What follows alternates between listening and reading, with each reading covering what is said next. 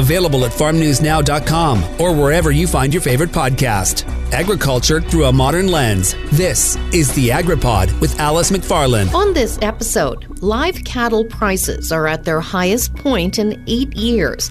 Brenna Grant, the executive director of Canfax in Calgary, says the first quarter of 2023 was a good one for both cow-calf producers and feedlots. A smaller supply of live cattle in North America has forced processors to pay more for feeder cattle and slaughter cows. Brenna will discuss prospects for the rest of the year. The aging demographic of producers may be the most significant issue facing the future of the livestock sector, but it's only one of several areas of concern. Other challenges include providing access to capital for younger producers, improving business risk management programs, and preventing the ongoing conversion of pastures into cropland. Suggestions include paying livestock producers for storing carbon in the soil, as well as providing a habitat for birds and wildlife. Representatives from the cattle, beef, and bison organizations participated in a livestock summit sponsored by the Agricultural Producers Association of Saskatchewan. Cattle producer Levi Hull will share his thoughts on the future of the industry. After the break, Brenna Grant. Digging into the topics that matter to you. The AgriPod with Alice McFarland. Brenna Grant is the executive director of Canfax in Calgary. Brenna, thanks for taking time to speak to us today. And maybe just let's start with the first quarter of 2023. And all indications are it's been a good one for both the cow-calf and feedlot sectors.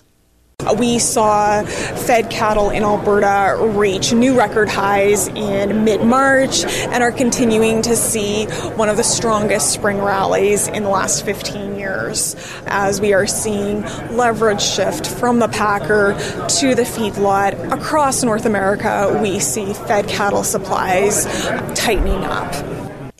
So can you break down the numbers by group? Yeah, so cows here a couple weeks ago reached 132 per hundredweight. So that's the highest since September 2015. And for a couple of weeks there, it looked like we were going straight up, which is fairly exciting. And we got to remember that we're seeing cow slaughter in the U.S. pull back significantly from levels that we saw last year. We're seeing lots of concern both in North America but also internationally about potential for recession. During recession, ground beef tends to perform very well with the consumer. It's a versatile product. So we're seeing lots of strong interest in lean trim, which is going to continue to support the cow market. Here in Canada, we've been talking for probably 2 years about food price inflation in general. We are seeing the Conference Board of Canada estimate that the average Canadian family is going to be paying over $1,000 more for groceries this year. And so a top of concern for consumers here in North America, but also around the world and in places where food represents a much larger percentage of their total income. In comparison, North American consumers, where we sell Canadian beef, food is a relatively small percentage of their overall income, and we've seen some really good resilience in that consumer. But that definitely is a concern for beef demand going forward, is the fact that we're seeing inflation and that erosion of purchasing power for the consumer. And are we going to see the potential of demand erosion? Our challenge is demand information is lagged anywhere between 3 to 6 months in terms of indicators. And so much of that is hindsight, that we can look at prices either stalling or softening and we can go, is that demand? But are never really sure until after the fact. So what about the price spreads between traditional meats like beef, poultry, and pork? So we've seen a lot of volatility for all of them. In January here of 2023, we saw our retail beef prices in Canada right back up where we saw them a year ago in the first quarter of 22. And at that point in the first quarter, we did see beef relatively more expensive than pork and poultry based on historical averages. That really creates incentivization for consumers to switch at the meat counter. But last year in the second quarter, we did see see price corrections and come back to our historical averages. And so as long as we follow that historical trend, we should be okay. For this year, we're seeing very strong price signals throughout the cattle sector. And so livestock price insurance is providing coverage levels above $3 a pound for calves September, October, November. And I think that's a really good gauge for producers as they look to this fall. And every producer has to look at their own operation and their own cost of production to determine if that is something that they have the forage supplies and the labor and everything else to say, is that a signal to rebuild from reductions that occurred during the 21 drought, or is that an opportunity to expand and a signal that they want to respond to expand? That's very much an individual operation decision, but there definitely should be opportunity this fall to rebuild equity for producers. Well, certainly it's been a rapid turnaround following the 2021 drought for most cattle producers on the prairies, except for those, of course, in much of the southwest and west central areas of Saskatchewan and parts of Alberta. Weather conditions certainly looking better for Western Canadian pastures and for hayland. When you think about 2021 and the drought, record high feed costs in the winter of 21-22, you've got to remember, a year ago, first quarter of 22, we were importing corn from the U.S. because we didn't have it. We were seeing rail strikes where there was lots of stress for producers. Was that feed going to arrive? And so many implications in terms of having to switch to maybe feedstuffs that were more expensive but were more reliable in their supply. Lots of questions about what would happen for producers if there was a second-year drought. I've got to say, so much changed with rain last June. I call it $1 billion rain last June for the prairies. That's probably underestimating the impact it had, not just financially on producers, but mentally on producers in terms of starting to turn that corner and then seeing in the second half of last year, supplies really starting to tighten, see that leverage shift happening that has really changed producer sentiment today from where it was even 6 months ago before producers had sold calves and seen that check clear the bank. 2015 was record high prices. So the fact that when we talk about we made new record high prices, all of our comparisons for previous record highs occurred in 2015. And it really is when you think about super cycles. So we have the cattle cycle, but we also have commodity super cycles. And that's sort of where you move to a new price level. 2015 was like the failed super cycle, that we didn't quite push through that glass ceiling, that when we look at where we're set up today, not just for beef, but for pork and poultry as well, we really need to push through for a true super cycle to end up at a new price level. Brenna Grant is with CanFax. After the break, cattle producer Levi Hull shares some of his concerns for the livestock sector. Digging into the topics that matter to you. The AgriPod with Alice McFarlane. A livestock summit in Saskatoon gave producers from all walks of life an opportunity to share their concerns. Levi Hull, a young cattle producer from Willowbrook, Saskatchewan, shared his thoughts at the conference. We run a cow-calf operation, calving about 1,300 cows, and background, some feeder cattle. We're making a transition at our place.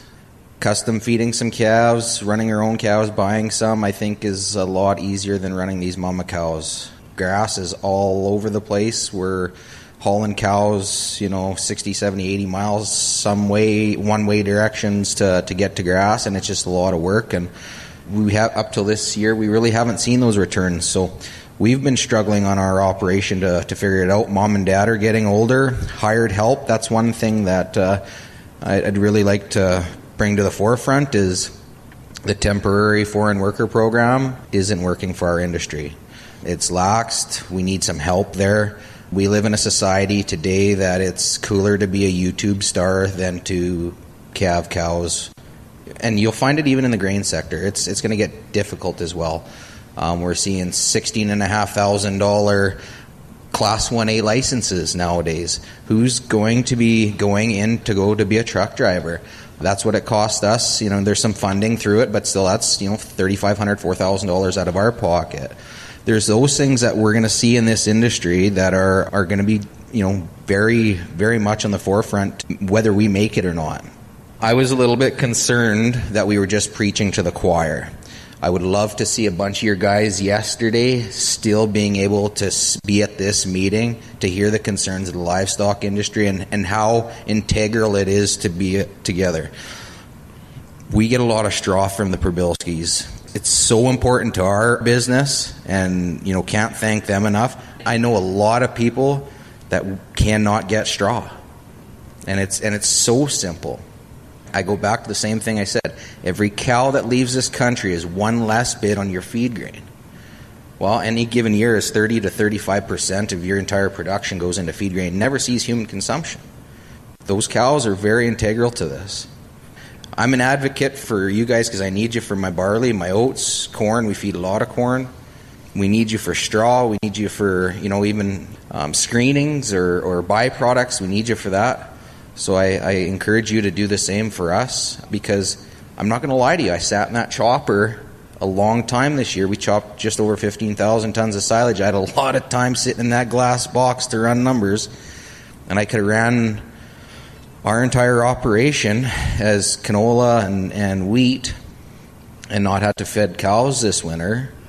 But that wouldn't help you in the long run, because you're going to overproduce the canola. You're going to, the more cow guys we lose, the more increased production we have in the canola acres, the wheat acres, all those acres. Overproduction, you end up with lower prices. So fight for me to stay in the business, and because I love what I do. I'm mom and dad are at home feeding cows. They're 63, 64 years old. They shouldn't have to do it, but I'm here fighting for the industry.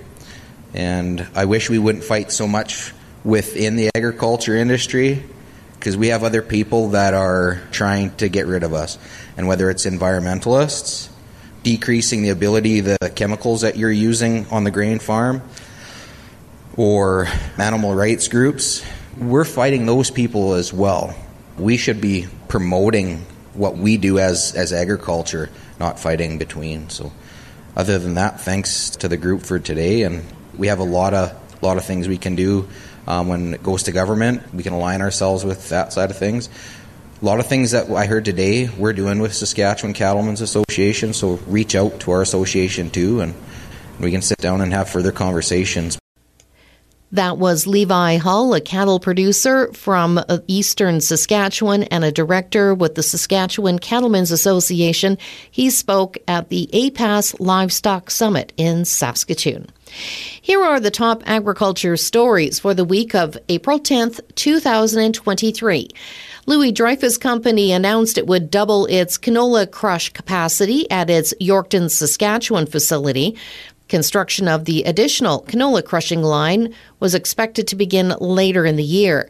LDC initially opened the Yorkton plant in 2009 and currently employs approximately 120 people. The facility's new capacity will be over 2 million metric tons. The Canadian Pork Council expressed its disappointment in the federal government accepting restrictions on access to products in the Comprehensive and Progressive Agreement for Trans-Pacific Partnership, or CPTPP, that were put forward by the United Kingdom as part of the terms for it to join the deal. Renee Roy, a pork producer from Quebec and chair of the Canadian Pork Council, said the UK is relying on misinformation and spreading misleading statements on Canada's pork industry as a non-tariff trade barrier. Similar to the beef industry's concern with the deal, Roy says the UK is refusing full access to its market over one point. In pork's case, it's over a false assumption that growth hormones are used in Canadian pork. CPTPP working groups is finalizing the deals and timeline on the process before the UK can join. It would require ratification from the Canadian Parliament. One of the big banks is making a major donation to agricultural research at the University of Saskatchewan. BMO is investing $2 million in the fields of regenerative agriculture and digital ag. Part of the money will be used to hire a research chair in regenerative agriculture and establishing a new soil analytics lab. It will expand the current capacity for characterizing soil carbon and nitrogen dynamics, which is a cornerstone of quantifying regenerative agriculture impacts.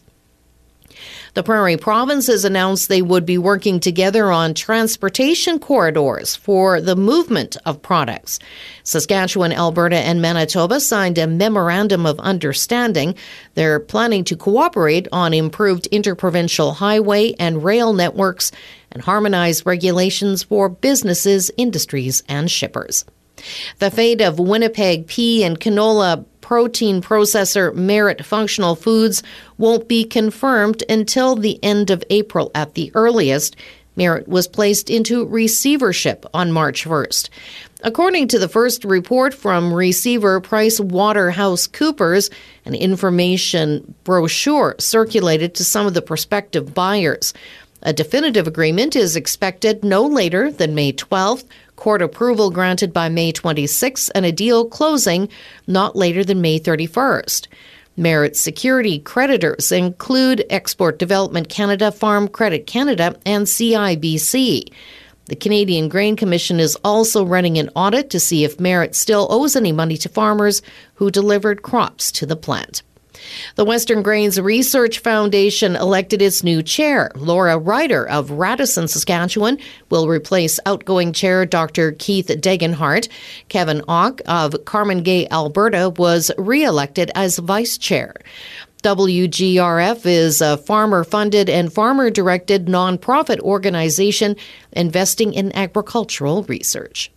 One of the largest players in Canada's organic sector sold its organic farm in Saskatchewan. In 2018, Nature's Path, a Vancouver company that makes and markets cereal, granola, oatmeal, waffles, and other foods, bought about 5,000 acres of land near Kamsack. The operation was known as Legend Organic Farms. It produced crops up until last fall when Nature's Path sold the land. In March, Nature's Path liquidated the remaining farm assets. The organic food company sold tractors, combines, trucks, and other farm equipment in an auction. The decision by Nature's Path to sell their organic farm is part of a larger trend in Canada's organic sector in the last few years.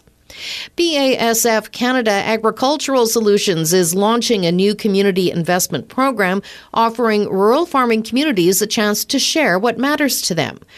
Community members will have the chance to rally around and raise support for their local organizations. Nominations will be judged based on criteria including alignment to Canadian agriculture, as well as building safe and healthy communities through diversity, equity, and inclusion, and developing future leaders in agriculture. Out of the 15 finalists, 5 from each province will be selected and announced for public voting to select one winning organization in each province.